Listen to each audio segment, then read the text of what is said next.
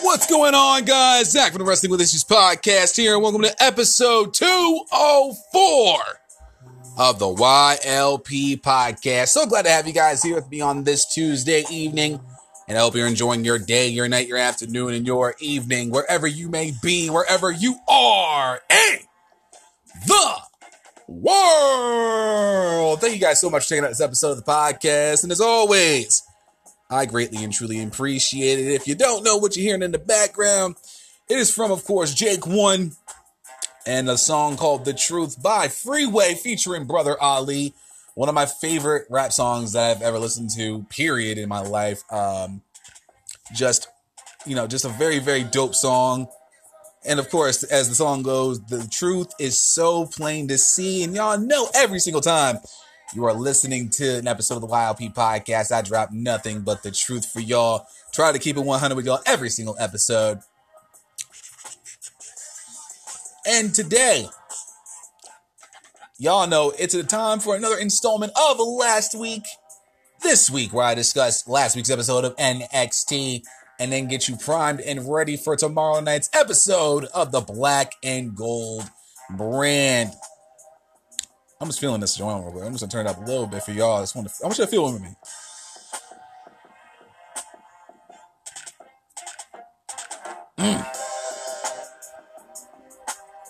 If you in your car and you hear this shit, it's fire. But let me turn this down and let's get down to business.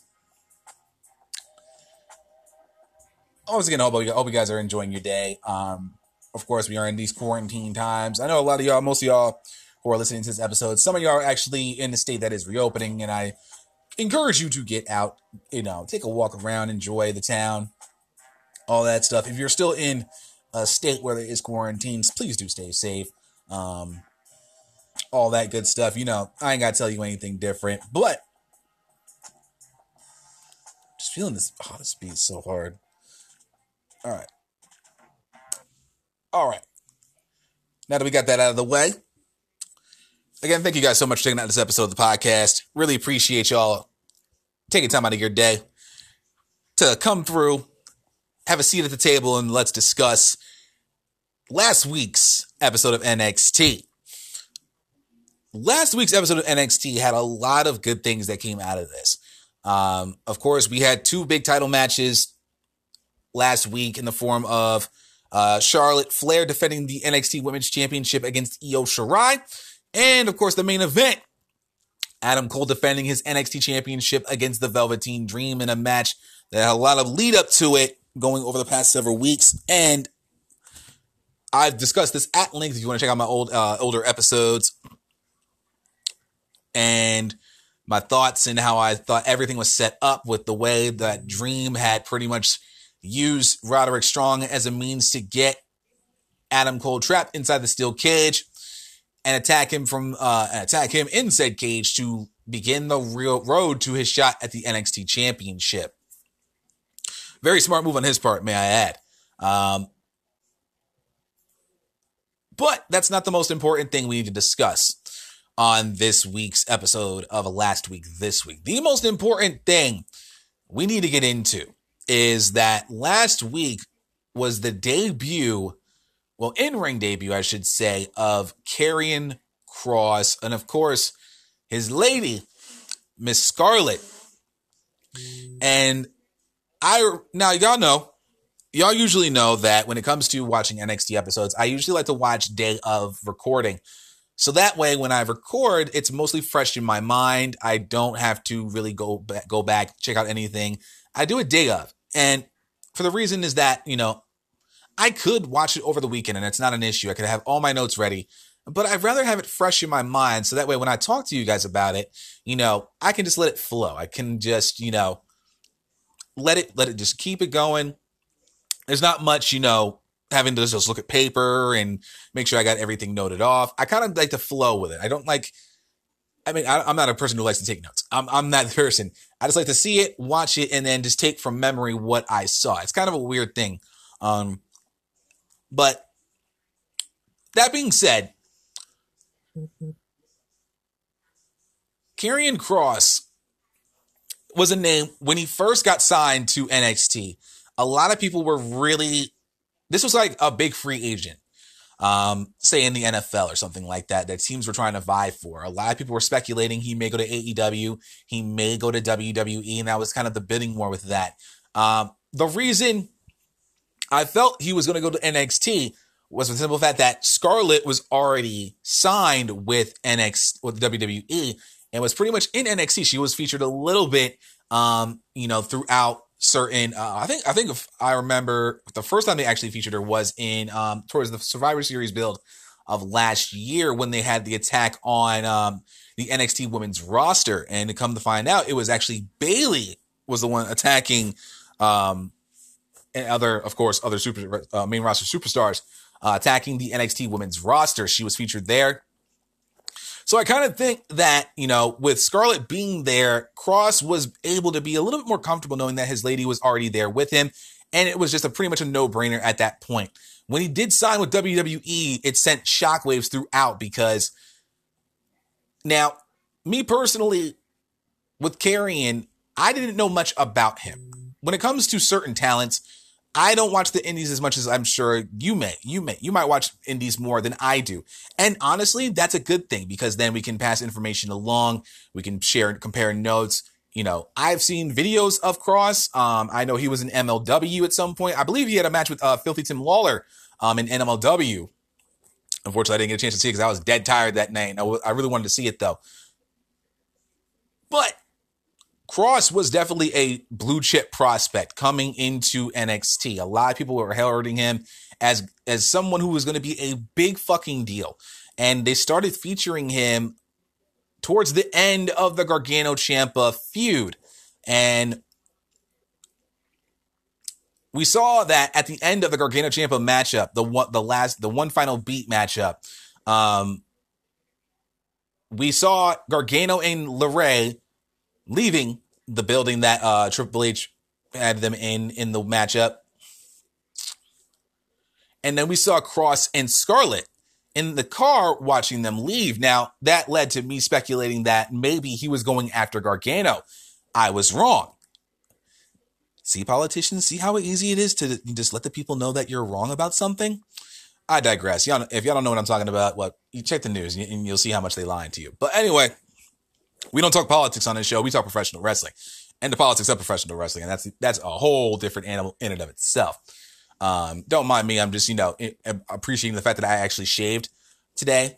Today was one of those days where it's just like, I thought to myself, I'm like, self, you need to make sure you take care of yourself. You got to groom, man. You getting quarantine facial hair. We ain't got time for that. We got to look our best at all times. Even if it's just, you listening to me from the podcast. I mean, you ever shave, fellas, you ever get that shave and you just want to feel on your face a little bit because your skin feels baby soft and whatnot? That's kind of what I'm feeling right now. I'll shave my head and I feel good about that. I got every spot, every crevice I needed to get into. You feel good.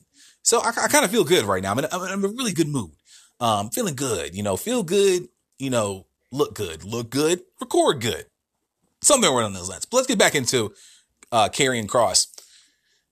So now after that, he attacks Tommaso Ciampa in a huge swerve and one that I was actually happy with, given the fact that Ciampa is pretty much a babyface. Gargano is a full-blown heel. It would make sense for Kross to go after Gargano. Heel type deal. That rhyme, by the way, very nice.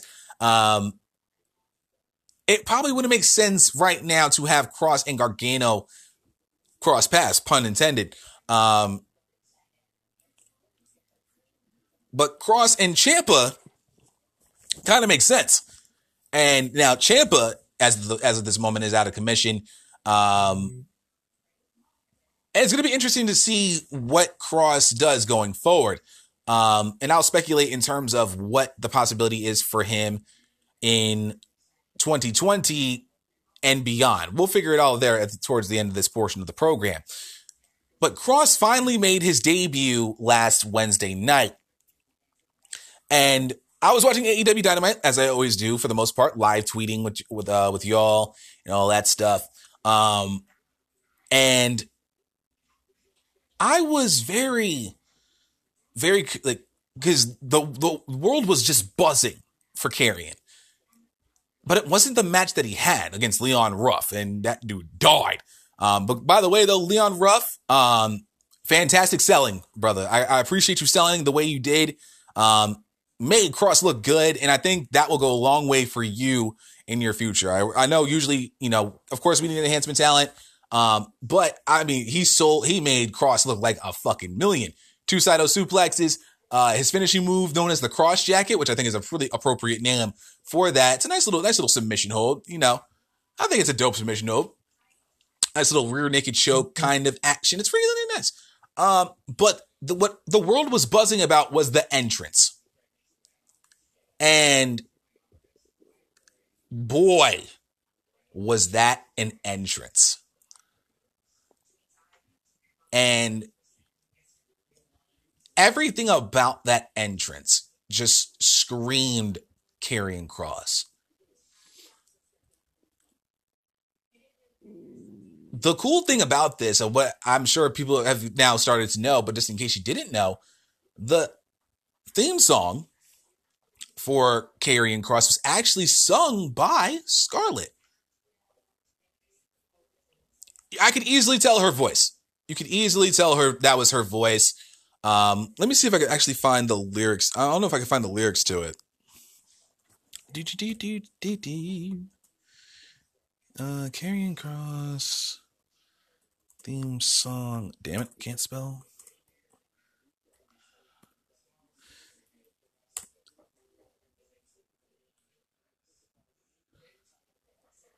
Yeah, even from 411medium.com, Scarlett says she sang the vocals on Karrion Kross's theme song, which you can, like I said, you can easily tell her voice.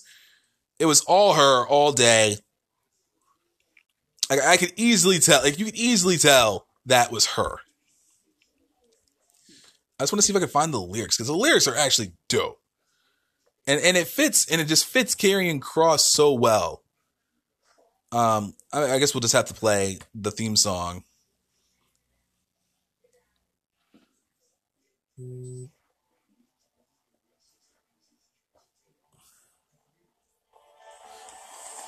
Like if you did not heard the song yet, it is a damn good theme song. I'm just gonna let you play it. I'm gonna play it a little bit.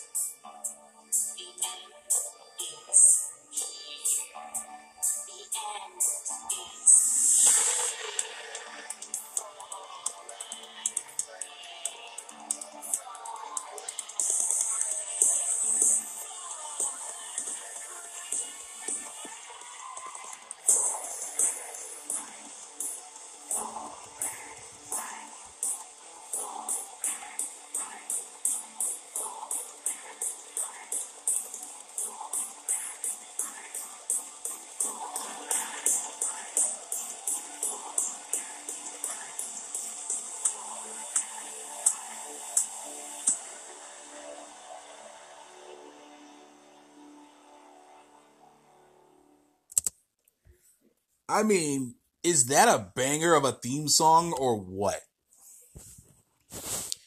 I don't know if you can actually hear it. You may want to turn it up a little bit when you actually listen to this, but just everything about the entrance, the smoke, Scarlett Kross coming out, just crossing his arms, Scarlett in tow, singing, lip syncing the theme song for Kross, the smoke just billowing into the ring, and just everything about the presentation of it was just absolutely brilliant. You had, of course, when she got to Fall and Pray, and they got that little breakdown towards the end of the theme song, you saw the lights go red, and you see Kross in the ring just standing there, and then Scarlett goes in between Kross's legs, and then just is right in front of him, kneeling in front of him, and just everything about that entrance was just money.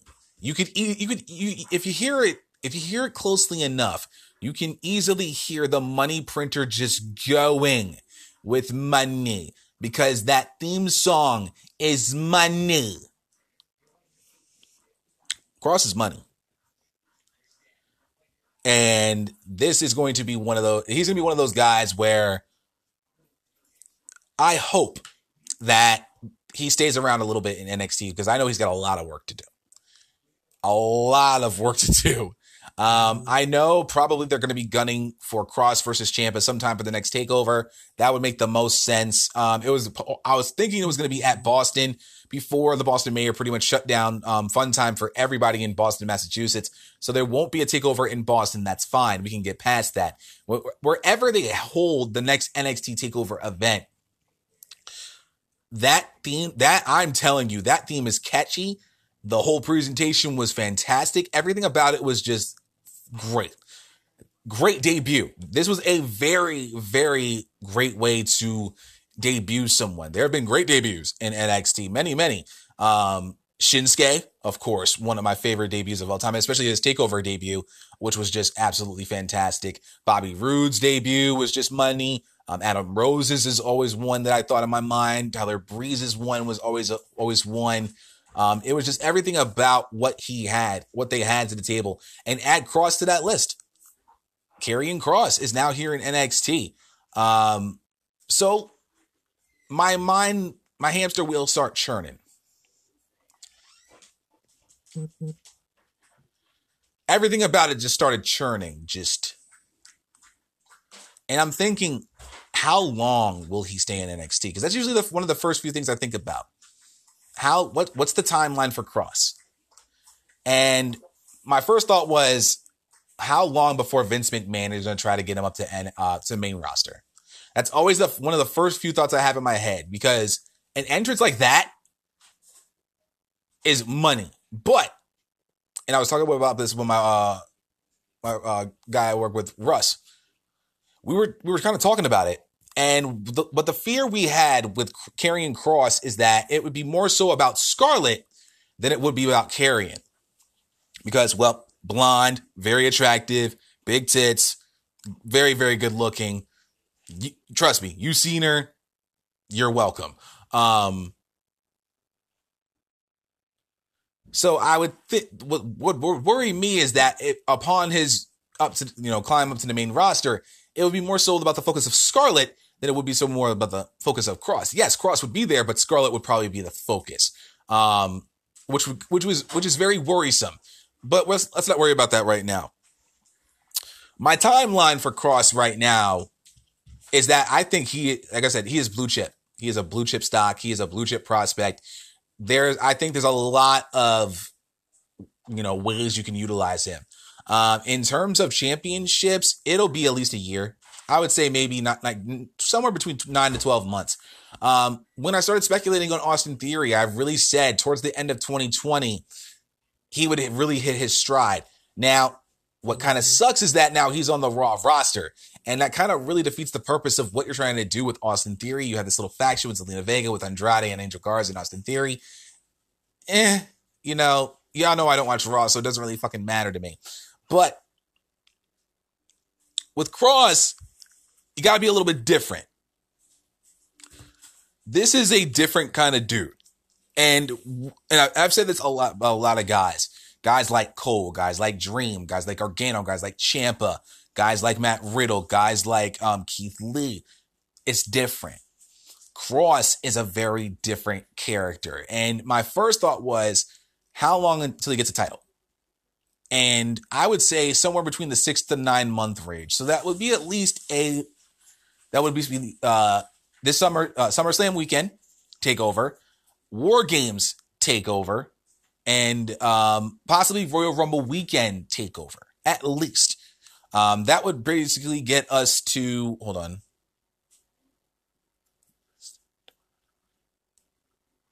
So at least 8 months in, I would say he's getting at least 3 takeovers. If they put him in takeover matches, because I know they're going to want to build this guy up big time. And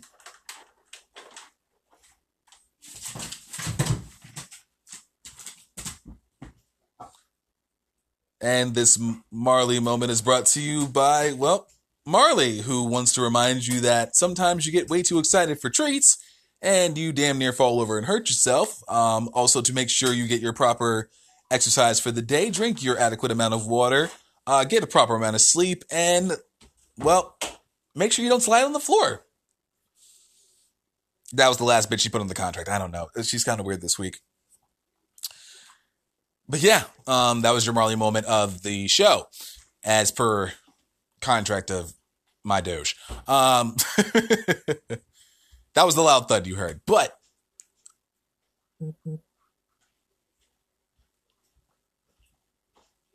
my goodness, I would say at least I would say you want to be very careful with Cross. Does he has champion written all over him? Yeah, he does. Does he have the potential to be a North American champion? Absolutely. Does he have potential of becoming an NXT champion? Absolutely. It all matters which title you want him to go for and what timeline you want him to take said championships. Ciampa's a main event guy.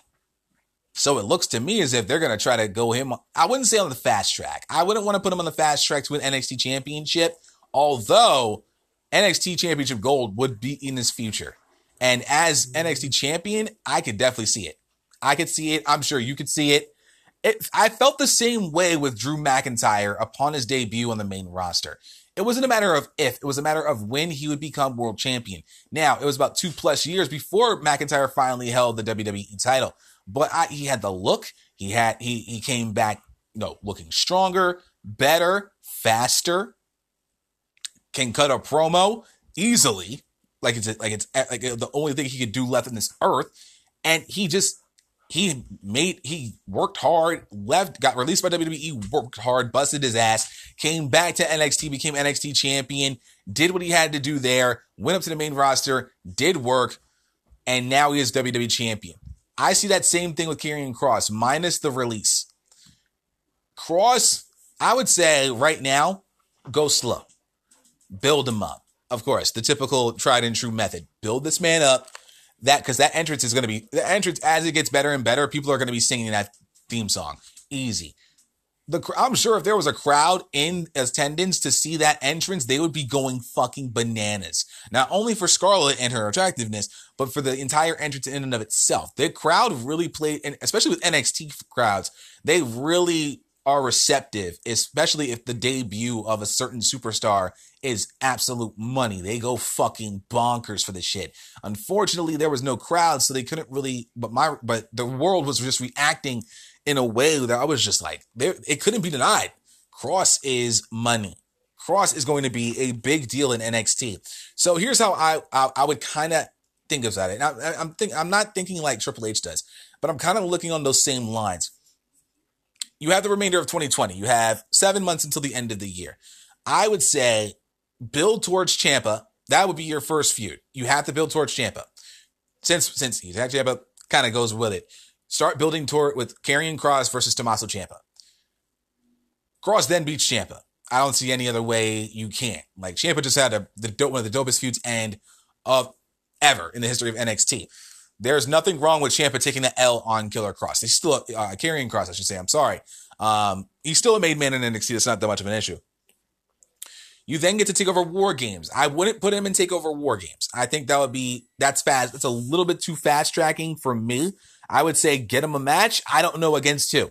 Figure it out from there. Royal Rumble weekend, I would say continue on building him up. Takeover match after takeover match. Once we get to WrestleMania weekend, though, the thought of a championship is there at that point. We would pretty much be 11 months to a year, close to a year in. And I'd say Kross has one of those rookie years where it could not be denied in NXT. There is just something that you look at when you see Karrion Kross. He has championship written all over him. It's a matter of taking the proper time to actually get that. I'd say mid 2021 is where he will shine the brightest. I'm never really off for the most part. I'm sometimes off. I'm not off all the time, But for the most part, I have been pretty solid in what I have seen in terms of how they want to build up a certain superstar. Karrion Kross, take your time. Trust me, we know how good he is. If you watch him in the Indies, you know exactly what I'm talking about. Take the time. Build this man up. He's going to be a champion sooner rather than later. But let's get him in some high-profile matches. Let's let him at least get to Ciampa. And I think from there we go. Once we get past Ciampa, the world's their oyster with NXT and with Triple H and what he wants to do with Kross and NXT. Again, great debut, wonderful entrance, fantastic entrance. He's going to be money. I'd say mid-2021 is where he will start shining the brightest and become the blue chip prospect we all know that dude can be. So, another, I guess, what I would consider a repackaging was Johnny Gargano. Johnny Gargano is now, all soul, all heart, no soul. He is full-blown heel now, ladies and gentlemen, and I love every second of it. It's all about TJGW, the Johnny Gargano way.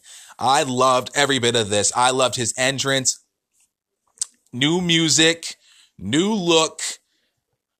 Is it all heart, no soul? Yeah, all heart, no soul.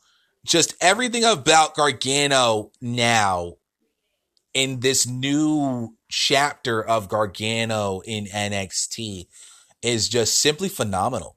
Of course, we saw Candice LeRae last week with with now becoming the Poison Pixie in NXT. Now we get to see all heart, no soul Johnny Gargano, who wants to break down NXT and then build it up in his image. And that in and of itself, of course, being hard and a pain in the ass to do, is just something that I just adore. And I usually don't use that word often, but it kind of like the way Johnny Gargano looks at Candice LeRae, like I look at pizza. I don't know, kind of that weird look. But when I see Johnny Gargano now as full-blown heel, as full-blown, no more Mr. Rebel Heart, no more Johnny Wrestling. This is literally a new Johnny Gargano. It was brilliant. New everything. They repackaged everything, and they made him look to be a fantastic heel. And it's brilliant. And the match he had with Dijakovic was actually pretty good too. Of course, Johnny Gargano getting the victory with that, the slingshot DDT after he hits Dijakovic with the exposed turnbuckle, hits the slingshot DDT that he is now calling one final beat after the match that he had with Ciampa just a couple of weeks ago. It's brilliant. It's really, really damn brilliant. And, now we're going to start seeing Gargano being built up too. We're starting anew with some things. Kross's debut, Gargano's repackaging, that it was just sheer brilliance. How can they miss? It seems as if every time we get a debut or repackaging or a heel or face turn, somehow they just do it right. They do it just so good. And it's just absolutely brilliant. They really do it just in a way where I can just take it all in and just enjoy it. I loved it.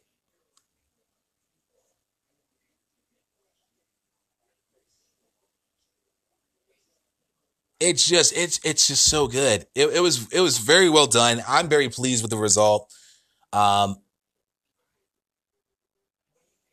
now, Dijakovic's really got nothing going on right now, so I can understand he can take the L on this one. Because we're focusing on Gargano at that point. But man, a Kross debut, a Gargano repackaging, and they both hit. And it just works. I love the music of both. I love Johnny's music, and I love Karrion Kross's theme song as well. Of course, Charlotte sang the song, but NXT just somehow with the way they go about character changes and all this stuff, they just somehow not all the time they don't miss, but for the majority of the stars that they have in their roster right now, it's just can't miss. It's can't miss shit. And I was thoroughly impressed, and I'm very happy with the result of both. And it's just very good to watch. It's very impressive. That's the word I'm looking for. Both were impressive. And something I can't wait to see of how everything goes along going forward now that we have LeRae and Gargano as heels, Kross making his stuff. I mean, we are literally spoiled with NXT. We are so damn spoiled with this.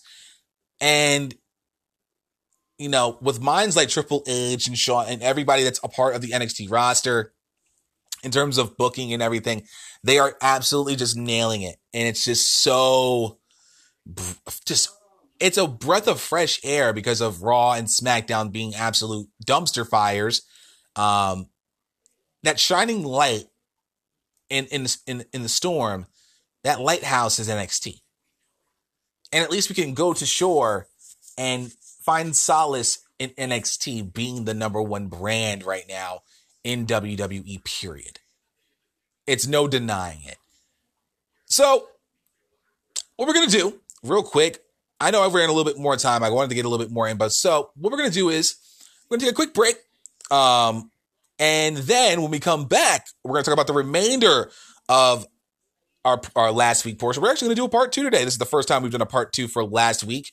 When we come back, we're going to talk about the title matches, the NXT Championship between Adam Cole and the Velveteen Dream, as well as the Charlotte Flair versus Io Shirai Women's Championship match. And a certain someone decided to make her return to NXT as well. We're going to be, if we have time, we're going to talk about the Cruiserweight Championship tournament and a little bit of the tag team division if we do have time. Other than that, guys, stay tuned. We'll be right back.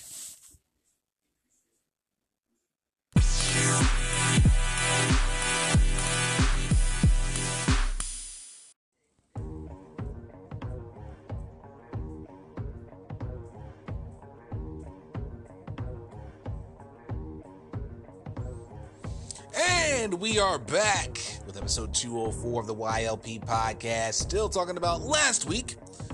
This week, we are still on last week, but I'm going to give you guys a part 2 for last week this week, because I thought there's a lot of things that we had going on, and I ran a little bit long with Karrion Kross. I kind of fanboyed a little bit. It'd be like that sometimes. You get someone new, the shiny new toy, you just want to chill and play with it. It's like Christmas Day. Get a new toy, kid gets a new toy, wants to play with it all day long, all that good stuff. We got Karrion Kross, he's the newbie here. We want to enjoy every single bit of it. So yeah, I mean, can you blame me? Can you just effing blame me for just enjoying just that? I know you can't blame me for that real quick, but let's get back into the swing of things as I change the channel, because I don't know what the hell I want to have on telly. No, that's and you ever have that like because let me put it to you like this. When it comes to television, I really watch TV. I don't watch like TV shows. I'm gonna tell you this right now. It's probably gonna trigger a lot of you motherfuckers, and I don't care. I have never watched Tiger King. I will probably never plan on watching Tiger King. I still haven't even watched The Last Dance yet.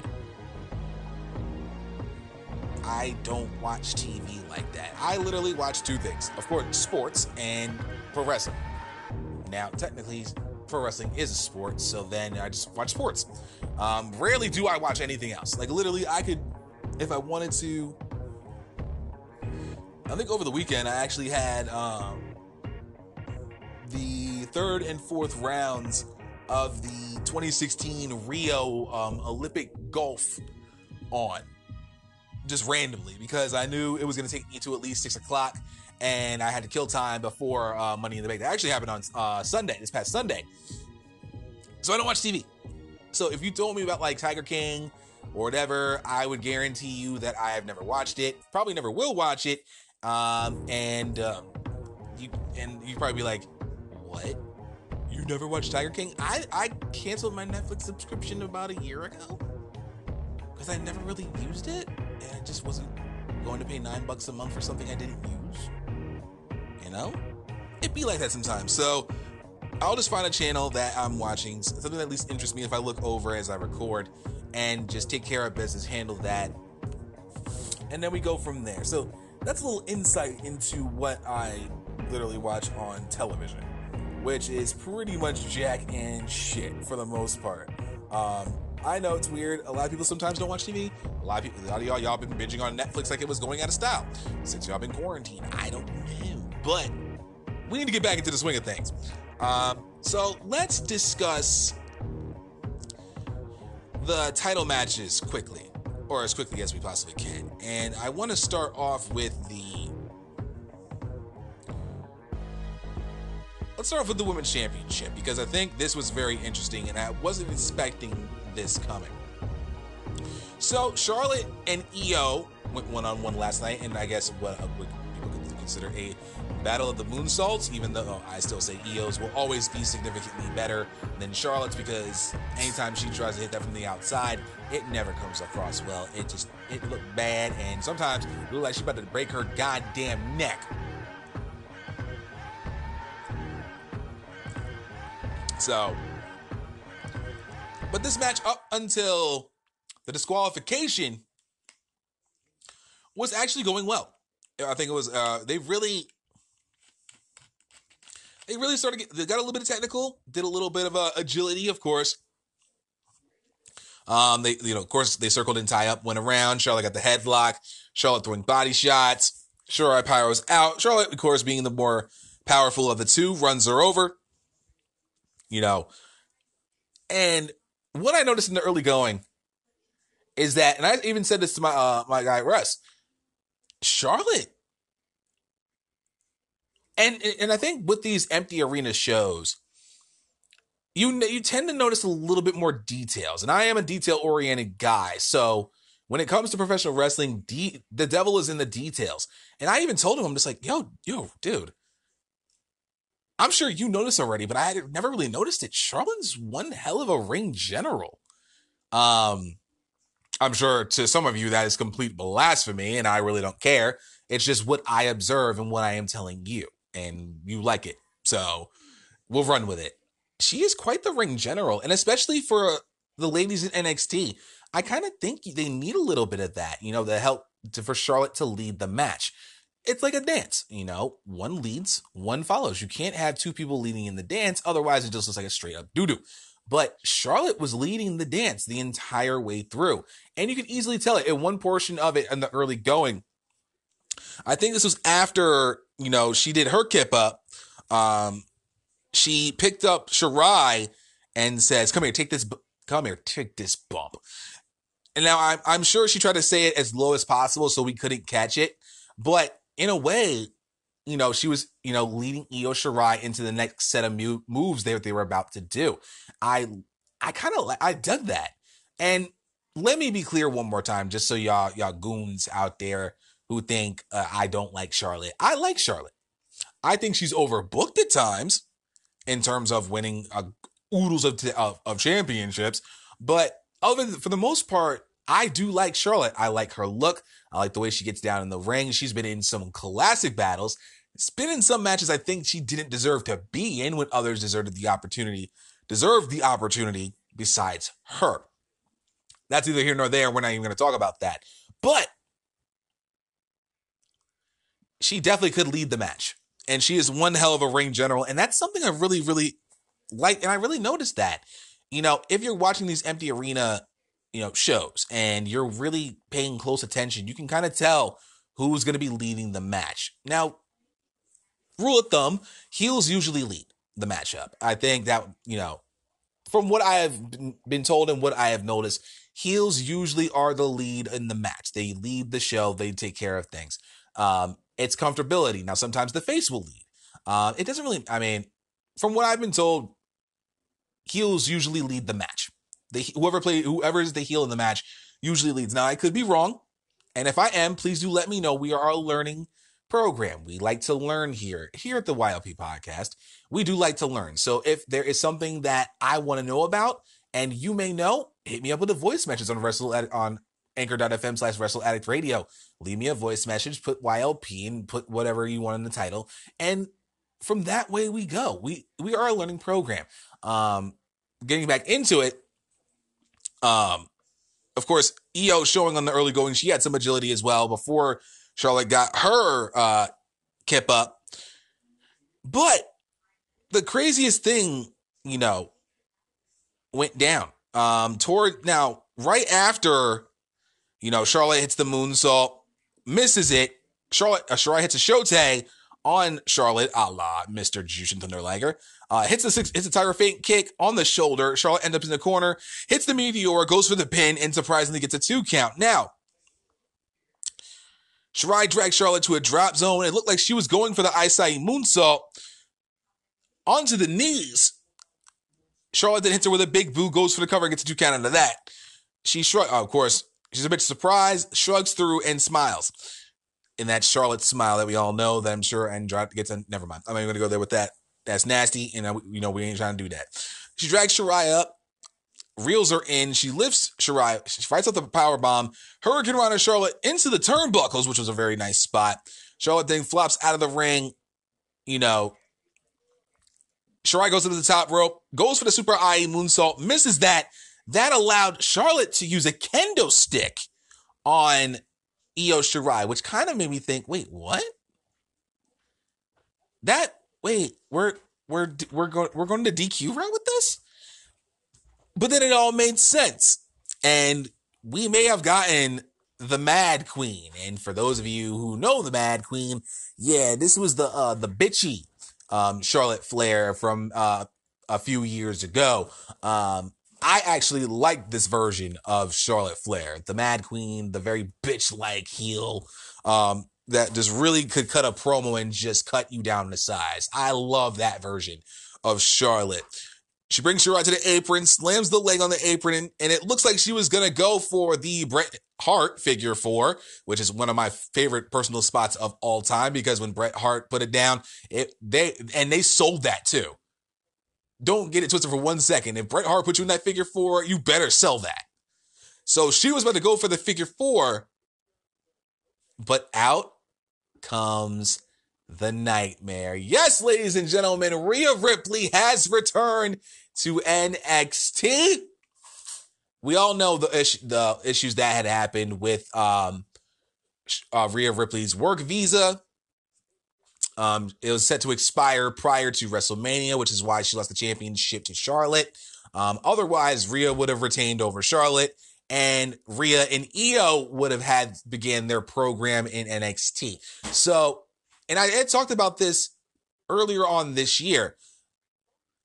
They were probably leaning towards Rhea versus Io, especially after Rhea Bianca. Now, like I said, once Rhea got past Charlotte, Rhea Io was more than likely going to be the feud going into the new calendar year, if you will, since we were in WrestleMania season. Now, Rhea has returned. Io feels slighted because she got pretty much kendoed out of a title shot. Charlotte got away with one. And Rhea has returned. Now, Io and Rhea now have beef for the fact that Io, for some reason, feels some type of way about Rhea stopping Charlotte from doing the figure 4, the Bret Hart figure 4 on the post. In essence, she should be saying thank you. Arigato gozaimasu. But now leads into the triple threat. And I wasn't so now I remember we of course we discussed this at length. And by we I mean I, but we, since you are a listener, I am talker.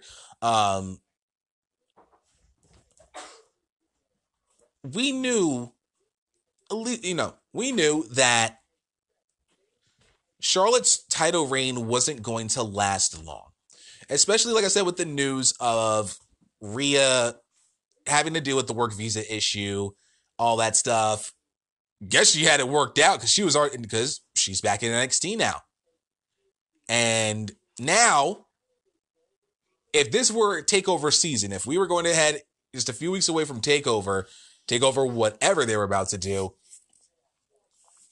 I would not have considered, more than likely, if everything was just status quo, Rhea beats Charlotte, cements her place as one of the future stars of the company, Rhea Io was going to be the match anyway.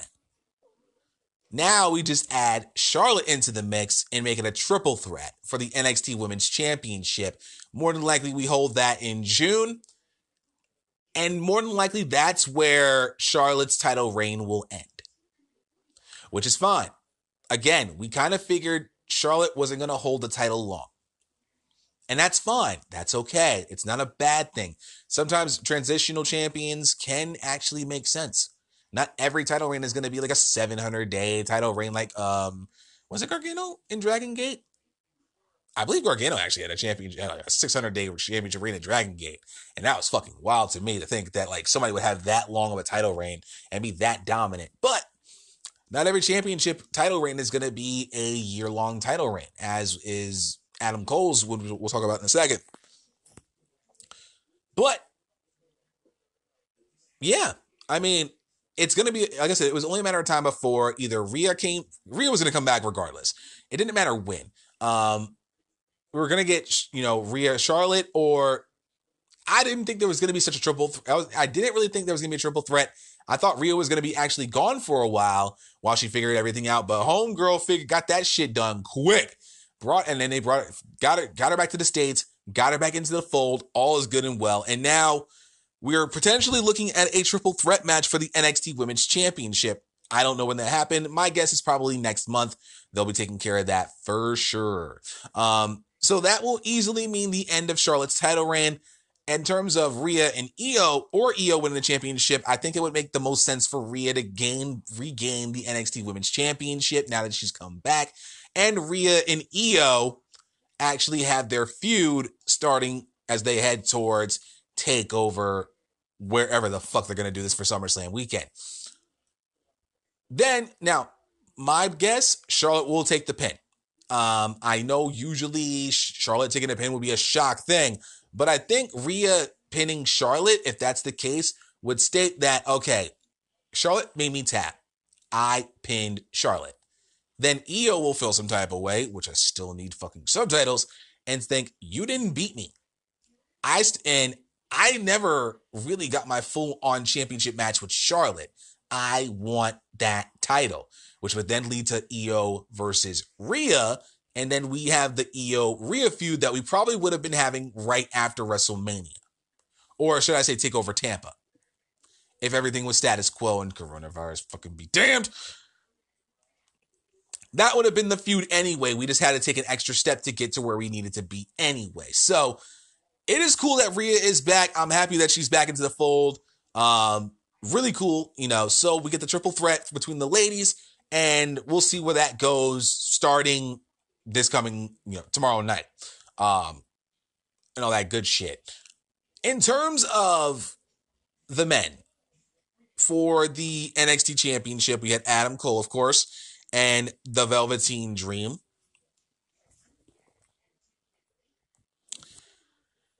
Now, I love me some Velveteen Dream. I love me some Adam Cole. Baby. Love both guys. And this was one match I knew that was definitely on my wish list for 2020. This was a wish list I had in my head. I didn't really have anything to do with that. But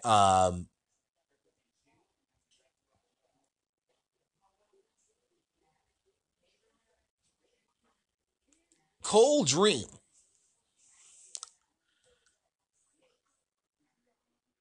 was definitely a match that we needed to see. It was definitely the kind of match that, they built up very, very well and got us to exactly where we needed to be. Now, in terms of,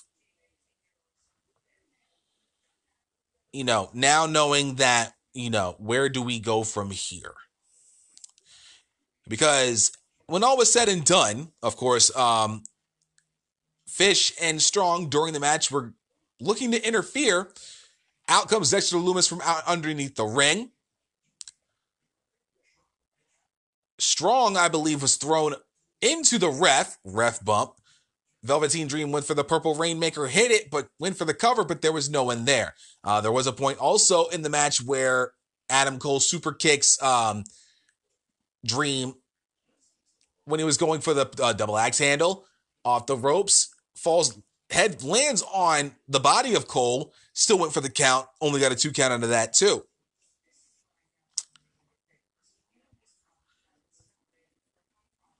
But in the end, Adam Cole is still your NXT champion.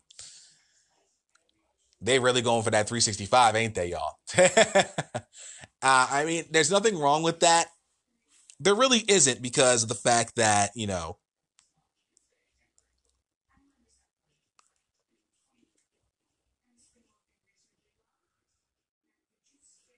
I don't know.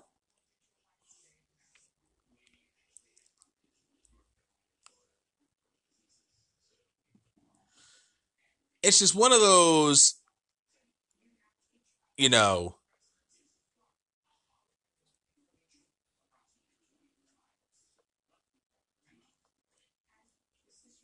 because, of course, we're going to get that 1 year mark.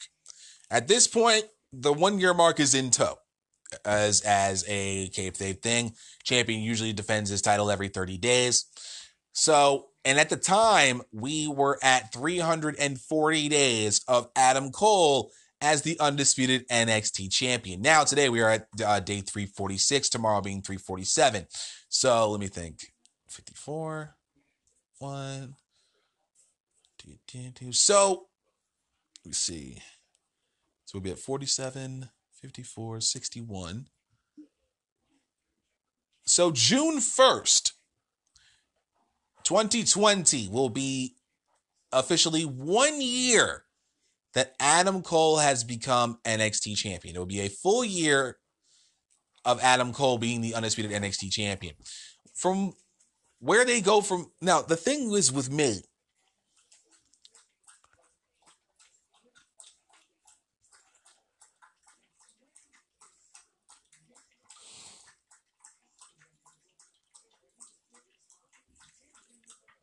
I really do hope that, we get a return to the fans for this undisputed anniversary, because I think this will definitely be needed.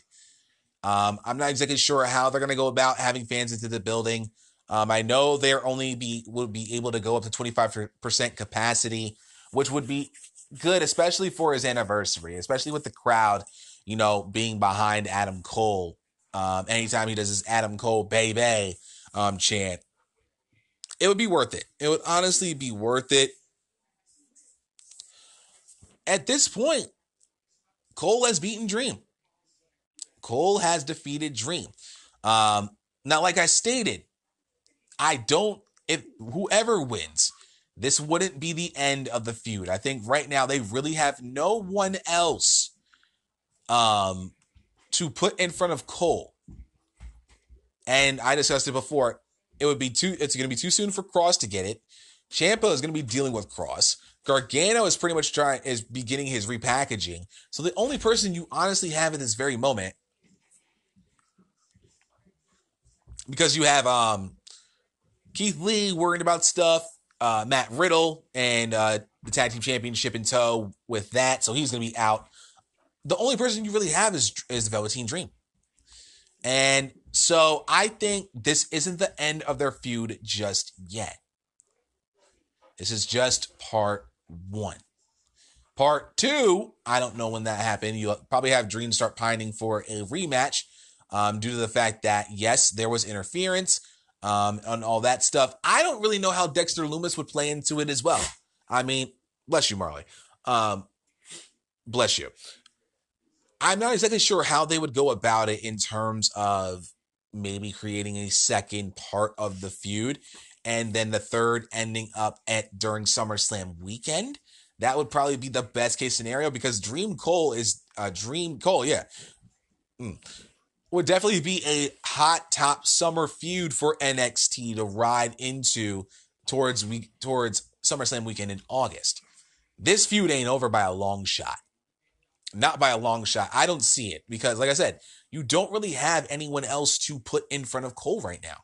I don't see anyone because everybody of the top, the cream of the crop, top superstars are already involved with certain things. Like I said, Ciampa with Cross, Gargano being rebuilt as the in the Johnny Gargano way. Dijakovic not so much. Loomis is getting built up, but I don't think he doesn't really scream main event guy. He screams more mid card guy. But Cole Dream has the legs now to go into SummerSlam weekend with the NXT Championship on the line for the third time. Dream's going to eventually win this championship. There's no way you're going to tell me that this was the end of it. There's going to be something going on. Dream will figure out a way to get a rematch, possibly win the championship sometime in late June, early July. Then we set up the third and final matchup at TakeOver, wherever the fuck they're going to play SummerSlam weekend this year. And I think Dream will end the feud remaining as the NXT champion. I can see it. I just don't know where they're going to go from here because they have no one else for Cole. And that's the biggest thing. Now, if there is someone that they can put in front of Cole right now, send me a voice message and let me know, and I will consider it. I just don't know who else they would put in front of Cole right now to warrant this. I just don't see it. I really, unfortunately, do not see it. And Cole Dream still has legs. Just because, you have Cole beat Dream in this Cole beat Dream here doesn't mean it's the end. Far from it. It could be. It could be the end of the feud. We don't know. But right now, for my money, Cole Dream Part 2 is coming. This is going to be a very white hot summer feud. Leading to SummerSlam weekend, leading to Dream either winning the championship or already being champion and retaining said title. All right. So, let's get into quickly the Cruiserweight Championship Tournament, the interim Cruiserweight Championship Tournament. I have really enjoyed this tournament, y'all. It gives me G1 vibes, makes me happy, gives me BOSJ kind of vibes. And so we had this week, who did we have this week? We had Jack Gallagher versus Akira Tozawa in Group B, and Kushida versus Jake Atlas in Group A. Now, I was expecting Kushida to lead the pack in his group. I figured he was the clear-cut favorite to win this. And honestly, after he beat Nice, my first thought was he has the group in hand. This is his group. He is going to win Group A without question. It's not a problem. Kushida's going to be going to that championship matchup it's easy peasy. Now all that he has left is Drake Maverick after he beat Jake Atlas in what I surprisingly thought was a very, very short match. Very short. I was very surprised.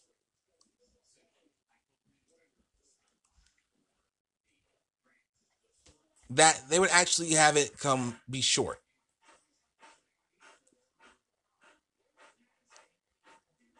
Because this really, it looked like it didn't go long at all to me. I was very surprised. Atlas has honestly been coming along nicely for my taste. He has his demeanor. I dig his demeanor. I like how he gets down. He made a believer out of me against Drake Maverick, and that cartwheel DDT is just money. But against a guy like Kushida, it wasn't his night. That it was Kushida all day long. And Kushida's a beast. Kushida, I had stated, once Kushida gets into the Cruiserweight division, he is going to be a problem. I stated this last year. I wanted Kushida to get into the Cruiserweight division because I knew how much of a problem he was going to be.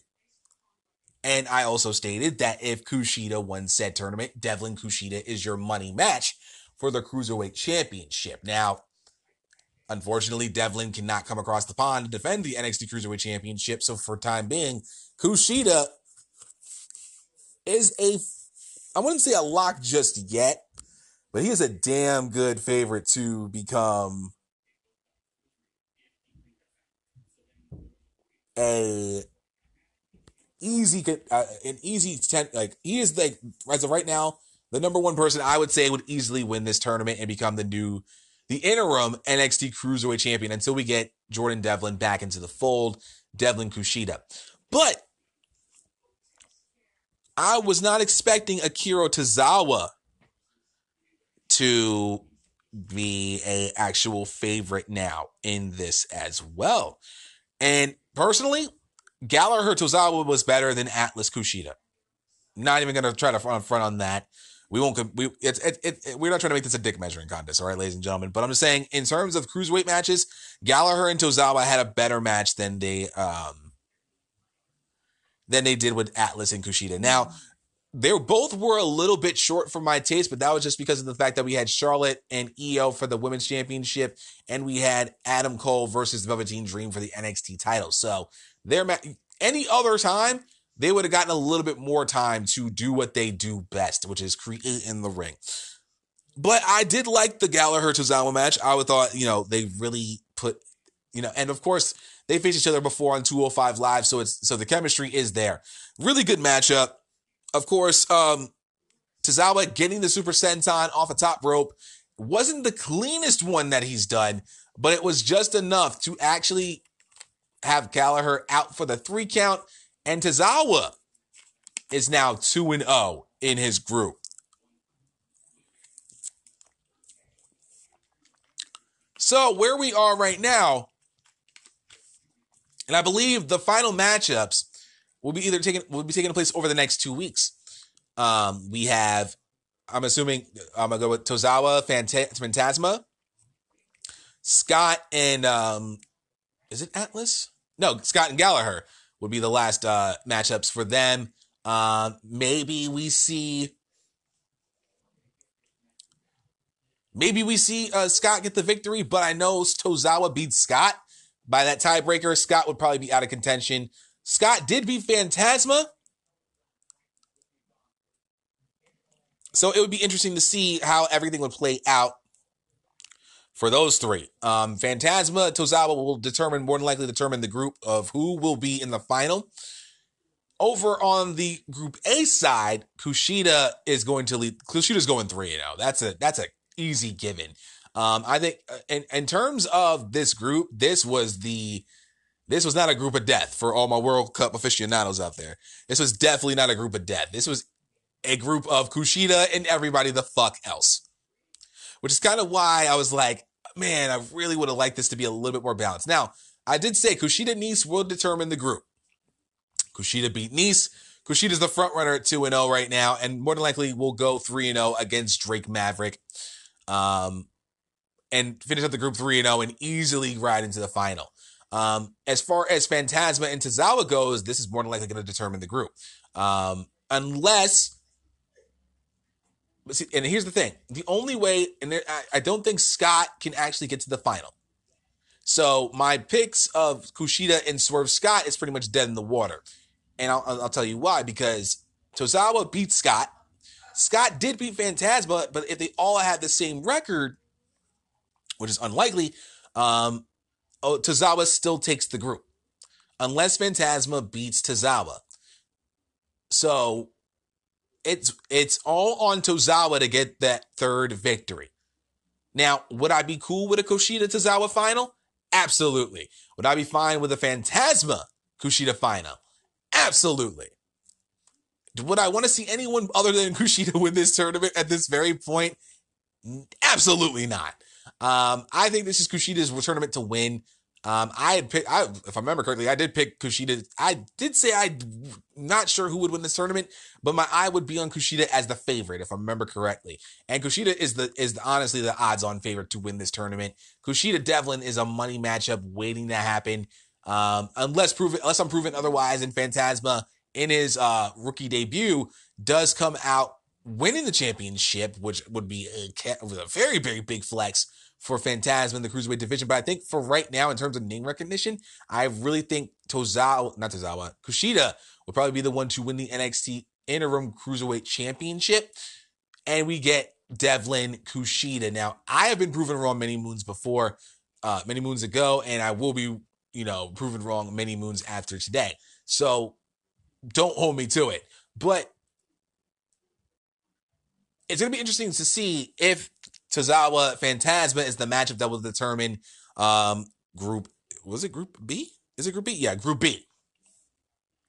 I think Phantasma Tozawa is going to be a fun matchup. It's going to be a really cool matchup to watch. I'm going to enjoy it. I'm sure you've been enjoying this entire Cruiserweight Championship tournament. And there's nothing wrong with that.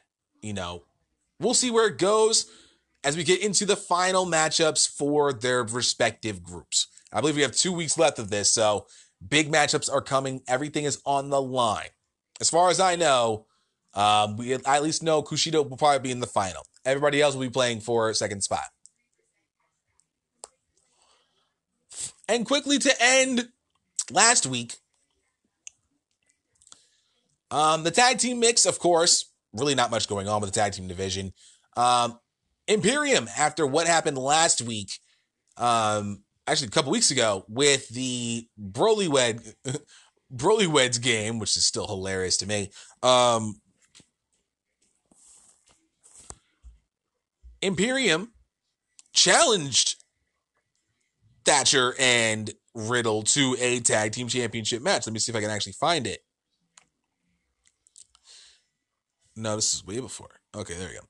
So Marcel Bartel says that through the last year, Imperium has proven over and over and over again that we are the most dominant force in NXT. Not British strong style, not the Undisputed Era. He, myself, Fabian Eichner, Alexander Wolf, and Volter. Imperium. We couldn't stand watching Matt Riddle and Timothy Thatcher besmirching the NXT Tag Team Championships. We ended that ridiculous game show, and we are officially challenging the Newly Bros for the Tag Team Championships. Because thy mat is heilig. The mat is sacred. The response from Riddle and Thatcher went a little something like this. Of course, they heard Imperium's challenge for the Tag Team Championships. Our response is that I knew that winning the tag titles would put a target on our backs. But for Imperium to have their audacity to ruin the Newly Bros show, that's what it's called, the Newly Bros, that's unforgivable. And then to ask for a title match on top of that? I'm game. And Thatcher says, of course, that while you knock them out, I'll tap them out. So it looks like we will be seeing Matt Riddle and Timothy Thatcher defending the NXT Tag Team Championships against Imperium. Now, will that be for next week? We don't know. They didn't announce, when I watched the show, they didn't announce anything for next week. They did talk about one thing, though, in terms of this week's episode of NXT. So we're going to take another break, let you get a snack, let you get, relieve yourself from the facilities, walk your dog. Of course, it's a beautiful day outside, a lovely day in New Jersey. And then come on back. And we're going to be talking about, of course, what to expect from tomorrow night's episode of NXT, as well as some news that went down from last night. Obviously, the announcement from Becky Lynch. And if there's any other news I can find, we'll discuss that as well. We'll be right back.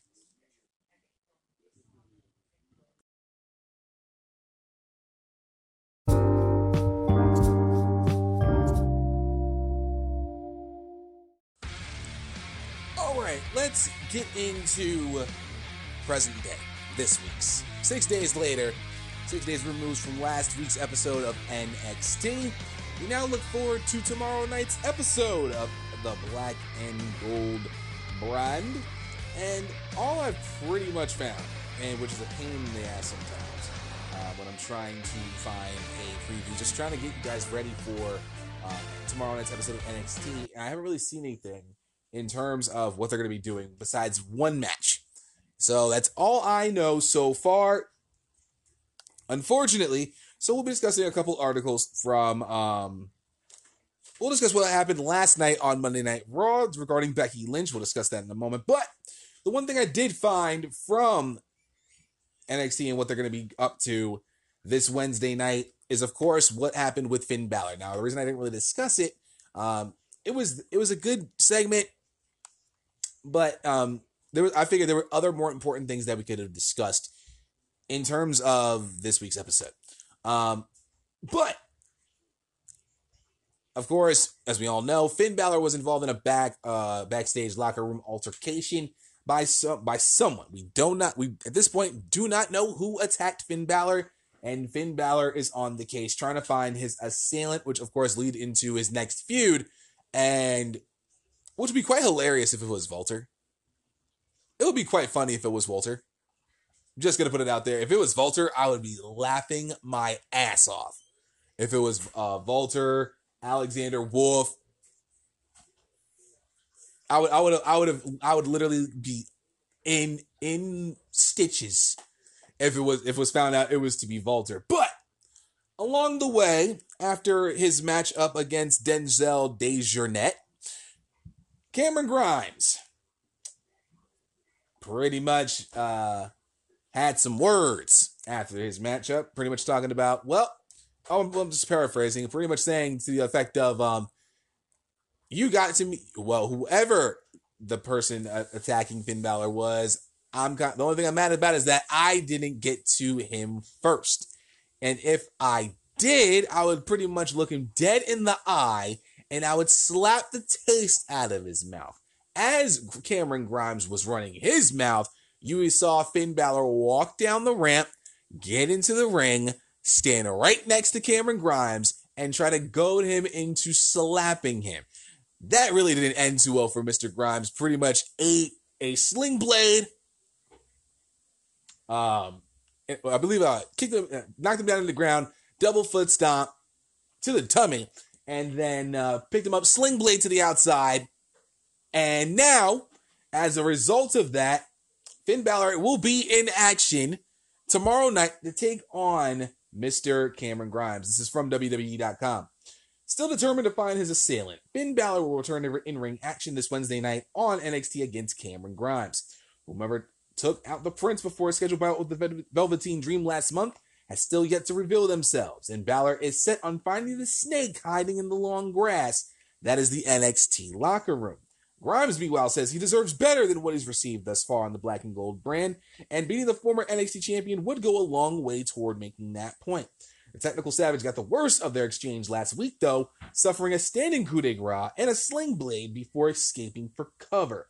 Can Balor concentrate on his match with the identity of his attacker still looming over his head, or will Grimes exploit the Prince's focus for the biggest win of his career? This should be a very interesting matchup. I'm definitely going with the assumption that Balor will defeat Grimes. I think it would be a solid matchup. I think this will actually be a very interesting matchup between Balor and Grimes. I see no reason why Balor wouldn't win, personally, but I really do think they can actually, give us a solid matchup that they're going to do on this week's episode of NXT. I mean, this, like I said, this is going to be a good matchup. I say Balor will win, but, it should be interesting. I'm sure Grimes will have one hell of a performance. Him and Balor are kind of like the same size. I'm lying. Balor is just jacked as fuck. But, again, it'll be very interesting to see what goes down between Balor and Grimes this week. And like I said before, unfortunately, I couldn't find anything. I tried to find NXT previews. I tried to find anything I could to do it. I did it. I do this like as I'm recording too sometimes. And I couldn't find anything, unfortunately. So that's all we have to go on right now. But we do have some news that came out of last night's Monday Night Raw. And yeah, I actually watched the first 20 minutes of Monday Night Raw. Why? because Becky Lynch had a big announcement that we discussed yesterday on episode 203 of the YLP podcast, talking about, of course, the good, the bad, and the ugly. That was Money in the Bank. So, of course, like I said, there was a big spoiler that was going out. I knew what it was already, but I didn't want to spoil it for you guys, especially if you're going to be tuning into Monday Night Raw. That's not my thing. That's evil, and even I have somewhat of a heart. So, we did find out that the man is about to become the mom. This was a very wonderful segment. One of the best moments of 2020 by far. I think right now, if you had to try to put gun to my head, what was the best moment of the year? I couldn't tell you, and you just might as well shoot me dead. It is honestly a tie right now between Edge's return to the Royal Rumble and Becky Lynch now letting us all know she is going to be a mother. The way she did it, the way she ended that promo, the whole entire segment was fantastic. It was just great. Of course, it started with Becky Lynch coming out with the Money in the Bank briefcase, which Asuka had won the night before on at the Money in the Bank pay-per-view. She started her promo, and out comes Asuka, of course, very angry given the fact that that is her Money in the Bank briefcase. She had won it, and that is mine. And why are you pretty much? I don't know. I swear, I need subtitles. I need some damn subtitles, especially if you're taping these shows. Let a brother get some subtitles. I don't care if it means anything, but give a brother some damn subtitles, please. Just one time.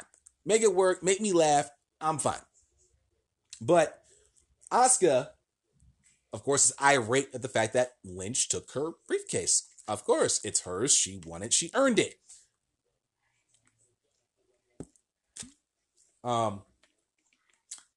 So Becky Lynch calms her down and said that, of course, early in the promo, she said that she spoke to the decision makers of WWE. Now, of course, before everything went down, at the time, Becky Lynch was still the Raw Women's Champion. So she had stated that your match at Money in the Bank wasn't for the Money in the Bank contract. And Asuka, of course, looking all types of confused. She then unlocks it with a combination that only she knew. And as she opens it up, out comes the Raw Women's Championship. Excuse me. She said this wasn't for the Money in the Bank contract. This was for my title. Thus, her pretty much letting all of us know she vacated said championship. And she let Asuka know, you are the champion. You are now the Raw Women's Champion. Of course, Asuka, in brilliant Asuka-ness, grabs title, has a wonderful celebration going up and down the ramp, all around the ring, even on the commentary table, which, of course, in full Asuka form is quite hilarious. Then comes back into the ring and says, I am the champion. I am the champion. I was laughing my ass off. But the last line Becky said before we found out what exactly was going on, Asuka, you go and be a warrior because I'm going to be a mother. Which leads me into from WrestlingInc.com. Backstage news from the Raw segment with Becky Lynch. Now, let me see. I want to make sure I give credit where credit is due to the author of said book. Actually, yeah, one of my favorite pro wrestling writer, Mark Middleton. Asuka reportedly did not know she would become the new Raw Women's Champion when the Money in the Bank ladder match main event was taped at WWE headquarters back on Wednesday, April 15th. Asuka was not aware of the title change in Becky Lynch's pregnancy until yesterday, when she arrived to the WWE Performance Center for the Raw taping, according to PW Insider. It was noted that some of Asuka's reaction on Raw was legitimately shock and excitement. Regarding Lynch's pregnancy announcement, WWE kept it super quiet and Lynch was acting very quiet while backstage before Raw. It was noted that Lynch wasn't very talkative backstage and wasn't beaming about the big news until after the Raw segment with Asuka was taped. There were a lot of people within WWE who did not know Lynch and Seth Rollins are expecting until the segment was taped yesterday. Lynch is due to give birth in December. Damn it, I was hoping for a January baby. As she told people on Monday, and there's no current time frame for her return to WWE action. WWE obviously wants the man back if she wants to come back. So that is why you saw that excitement, that shock, that like it felt real. And according to WrestlingInc.com, no one knew besides, of course, Becky, Seth, and whoever else that she had told. So that's why the shock and excitement was that was as real as it gets. You can fake shock and awe if you're a very good actor, but in terms of something along the lines of WWE talent and the women's division being pregnant and having that announcement to the entire world, Asuka was she wasn't faking that. You can't, it's very sometimes hard to fake shock and excitement unless you're a very good actor, except my dog when she sees treats, and then that's a whole different story in and of itself. But when she sees me wake up in the morning and I'm getting her breakfast, that's neither here nor there, and I got no time for that. But, you know, like I said, I knew my homie Russell, of course, in our work group chat, let me know prior to. Now, I'm not necessarily one for spoilers. Y'all know that. I despise spoilers for all it is. When I found out about this, though, I wanted to break the news, but I didn't want to say anything because I wanted everyone to find out. If you had known prior to, I hope you didn't say anything prior to. I mean, it was all over Twitter anyway, because social media pretty much leaves nothing to anything anymore, unfortunately. But again, within WWE confines, nobody knew until the segment was actually taped earlier on that day. And there's nothing wrong with that. I mean, Becky Lynch is pregnant. CrossFit Jesus and the man are going to have a baby in December, which basically, and I think my mom is somewhere in the building in here just in case. So basically, if I'm not mistaken, and we're going to do a little bit of math, 12 minus 3, 12 minus 9 is 3. Third month of the year was March. Seth Rollins and Becky Lynch had conceived in the month of March. So Becky Lynch technically was pregnant at least a month before she announced, technically it would be 2 months. She was probably 2 months, at least a little bit, almost 2 months pregnant before she announced it to the world. So Baby Lynch, or Baby Rollins, or whatever they want to call it, Baby CrossFit Jesus, Baby the Man, I don't know, was already chilling in mommy's belly as she was defending the Raw Women's Championship against Shayna Baszler. So I guess you could say Baby Lynch was already in the ring for the very first time. And I said it, of course, on my Instagram last night. I sent out my congratulations on behalf of Wrestle Addict Radio, and I'm sure the rest of the squad already sent out their congratulations as well. But again, on behalf of myself, my Doge, of the YLP podcast, we do wish Becky Lynch and Seth Rollins a very, very safe pregnancy. Kind of bummed out that it wasn't a January baby, as a January baby myself. But, you know, there's nothing, I mean, it's a beautiful thing. You know, hoping for a boy, hope for a boy. But I will tell you this, that baby is going to be one of the most athletic babies ever. For real, for real. And I hope it has an accent.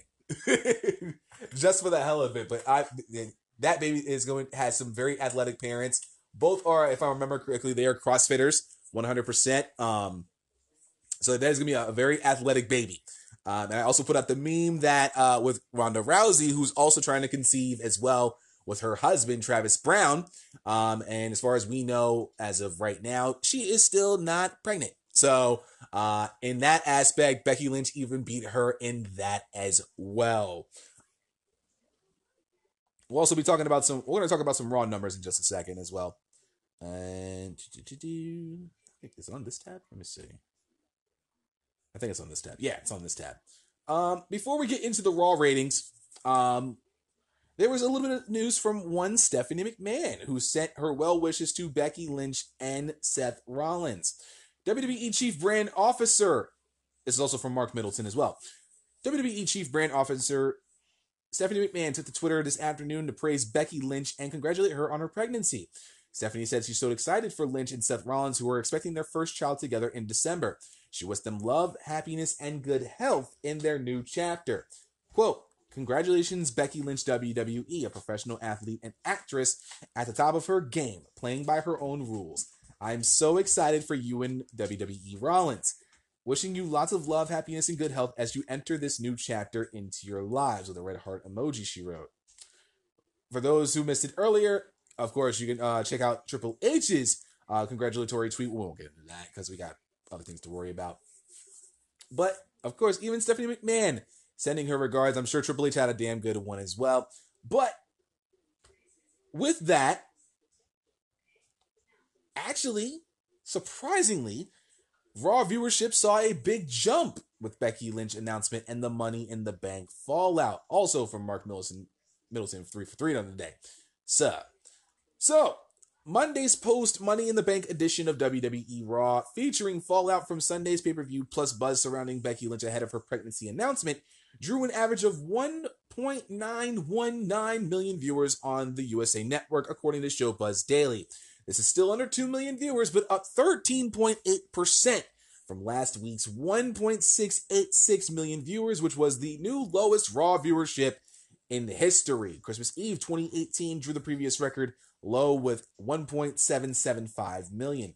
For this week's show, the first hour drew 1.993 million viewers. Last week's hour 1 was 1.807 million. The second hour drew a 1.961 million viewers, with the last week's hour 1 drawing 1.691 million. Final hour drew a 1.802. Last week's hour had a 1.56. Jesus Christ. It was actually the most watched episode since the post-WrestleMania edition on April 6th. All 3 hours were up this week. Last week's show drew the second lowest hour 1 viewership in history, and the second lowest hour 2 and 3 in viewership in show history. Raw was number 20 for the night in viewership on cable, behind Hannity, Tucker Carlson Tonight, The Five, Special Report, The Ingraham Angle, The Story, Rachel Maddow Show, Last Word, Fox News at Night, Bill Hemmer Report, Situation Room, Your World, Celebrity IOU, Outnumbered Overtime, America's Newsroom 2, Daily Briefing, and Cuomo Primetime. Pretty much Fox News, MSNBC, and CNN. WWE ranked number 1 for the night on the cable top 150 with an average 18 to 49 demographic rating of 0.57. Hannity topped the night on cable in viewership with 4.536 million viewers, ranking number 12 on the top 150 with an 0.33 rating in the key demo. The Bachelor on ABC drew 2.84 million viewers on broadcast TV in the 8 p.m. hour, while The Price is Right, drew 5.993 million viewers on CBS. And where the fuck was I for that?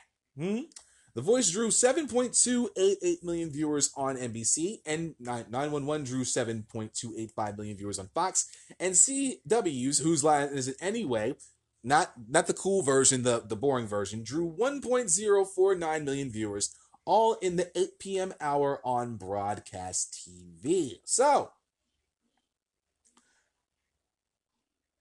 basically, the anticipation for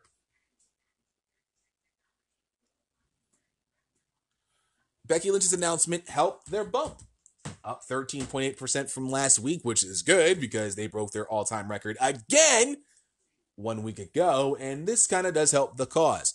From what I had heard, after I did watch the first 20 minutes of the show, and then I was like, well, I'm good.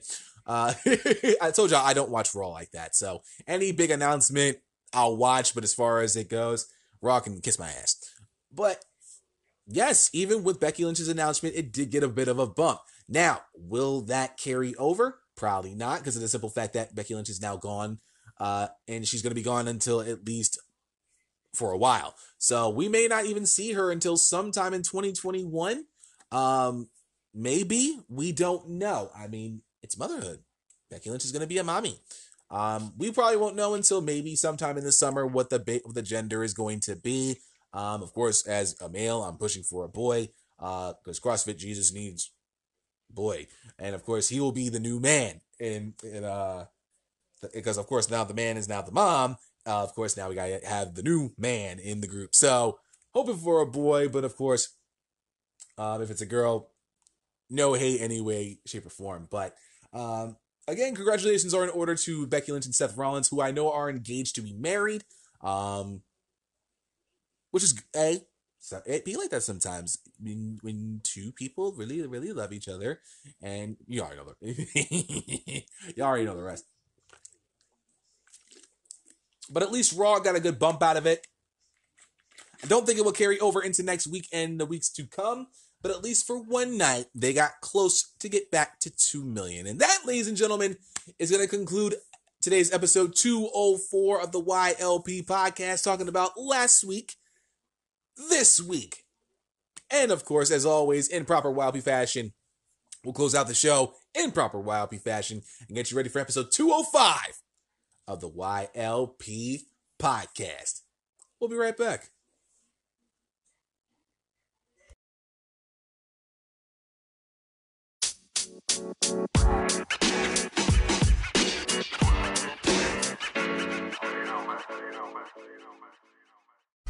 Well, guys, that's going to be it for episode 204 of the YLP podcast. As always, I want to thank you guys so much for taking time out of your day, your night, your afternoon, your evening, wherever you may be, wherever you are in the world. Thank you guys so much for taking out this episode of the podcast. As always, I greatly and truly appreciate it. If you have any comments, thoughts, opinions, or if you just want to shoot the shit, say anything you want to, do not hesitate to leave us a voice message. Anchor.fm/WrestleAddictRadio. If you're going to leave anything from me, please do put YLP in the title, along with whatever topic you're talking about. And if I like it enough, I'll have no problem featuring it on a future episode of the YLP podcast. Also, if you are looking to be part of more exclusivity in your life, and who doesn't want to feel like they're, more exclusive about something, consider joining our Patreon. Become a patron. Patreon.com/WrestleAddictRadio. Exclusive group chat. You will also get, of course, you get to talk to myself, all the other members of the Wrestle Addict Radio family. Of course, King Ricky Rose, Kate, and Will from the Kings of the Rings podcast, Nate and Fretz from the Game Changer podcast, and of course, the host of the Delight Show, Matt Chappelle himself. You can talk over there. We talk about wrestling, life things, all that other stuff. We celebrate, good times and all that fun stuff. Also, you can check out all exclusive episodes from shows you will not be able to hear on regular Wrestle Addict Radio programming, like shows like the Love and War podcast with King Ricky Rose and the Kate Murphy, and also my show, The Secret Files, which I will be working on. I'm definitely working on something for this month. I have something in the plans, but I want to make sure I get everything. I got some other things to take care of before we get to that, because I want to make sure my full focus is on The Secret Files. Francis Fay 5 is also a part of the Patreon John. You can find over there. He just recently did this Fay 5 top Money in the Bank cash-ins, according to him. Again, you get to find all of that. And of course, becoming a patron gets you, of course, exclusive discounts. Yes, given the fact that every single member of the War Familia has their own merch store, as well as the original War collection. Yes, you get exclusive discount at checkout. I cannot tell you how. I'm not going to tell you how much you get at checkout in terms of your discount. But yes, if you become a patron, you can go on our merch stores, get whatever you want, get some stuff from the YLP collection, It's fire. I'll talk about that in a second. But yes, you do get an exclusive discount every single time you buy merch at checkout. It is fantastic. Something definitely a hell of an incentive, especially if you're going to be representing us, with our apparel. We appreciate your love and support as always. But hey, if you want to go the extra mile and get a little bit more exclusivity in your life, consider becoming a patron. Patreon.com/WrestleAddictRadio. Of course, all of the merch, that means your boy, yours truly, has his own merch store. Yes, I have my own merch store over on teespring.com/the-YLP, all lowercase, dash collection. I have clothing for men, women, and of course, we here at the YLP podcast, we love the cheerings. So I got stuff for the kiddies as well. Of course, for the fellas, t-shirts, tank tops, sock game got to be on point. We got socks too. All right. Ladies, boyfriend tees. I got, crew necks, of course, hoodies for the fellas and the ladies. And of course, I know some of y'all are trying to get that summer body right. And I would love for y'all to represent the YLP podcast in proper fashion and get you some leggings. Not for my own amusement, but trust me, it is very good stuff. I curated this entire collection specifically to kind of like my lifestyle. I like to work out. I like to, enjoy life, to the best of my ability. And I would love for y'all to spend, of course, Suns Out, Guns Out season looking clean in the gym and outside of it. Of course, the kids, I got kids and I got toddlers and baby t-shirts, for my niece and nephew. Ain't nothing wrong. Get your kids in some YLP merch. And of course, we have accessories as well. Tapestries, die-cut stickers, coffee mugs, because I know most of y'all love y'all caffeine in the morning, and what better way to represent the War family than getting you some YLP coffee mugs. It's a beautiful thing, and I love it. Nothing wrong with that. Of course, again, teespring.com/the-YLP, all lowercase collection. Get yourself some merch today. And of course, if you become a patron, you get an exclusive discount on the YLP merch as well. Beautiful things. Of course, if you enjoyed this episode, do not hesitate to tell a friend about the Young Lions Perspective. Share this episode across all of your social media, the Instagrams, the Facebooks, the Twitters. Y'all already know the deal. Because in these unprecedented times, the YLP universe and the War Nation come together to not only be the cure for the Common Wrestling Podcast, but to be the alternative for professional wrestling podcasts, and that we are here to stay. Now, I know most of y'all do not have the Anchor app, and that's understandable. Everybody has their own particular streaming apps that they use for their podcasting pleasures. But if you think we are just an Anchor squadron, sir or ma'am, you are out of your damn mind. You can find not only the YLP podcast, but also the Kings of the Rings podcast, the Game Changer podcast, and of course, the Delight Show with Matt Chappelle. What a fucking great name that is. Love saying it every single time. You can find all of our podcasts across several different platforms, including Apple Podcasts, Google Podcasts, Podbean, Podcast Addict, Player FM, Castbox FM, Overcast, Radio Public, Stitcher Radio, and of course, that good old Spotify fam. Search for the YLP podcast, the Kings of the Rings podcast, the Game Changer podcast, and the Delight Show with Matt Chappelle across all these different platforms, and you should have no problem finding us whatsoever.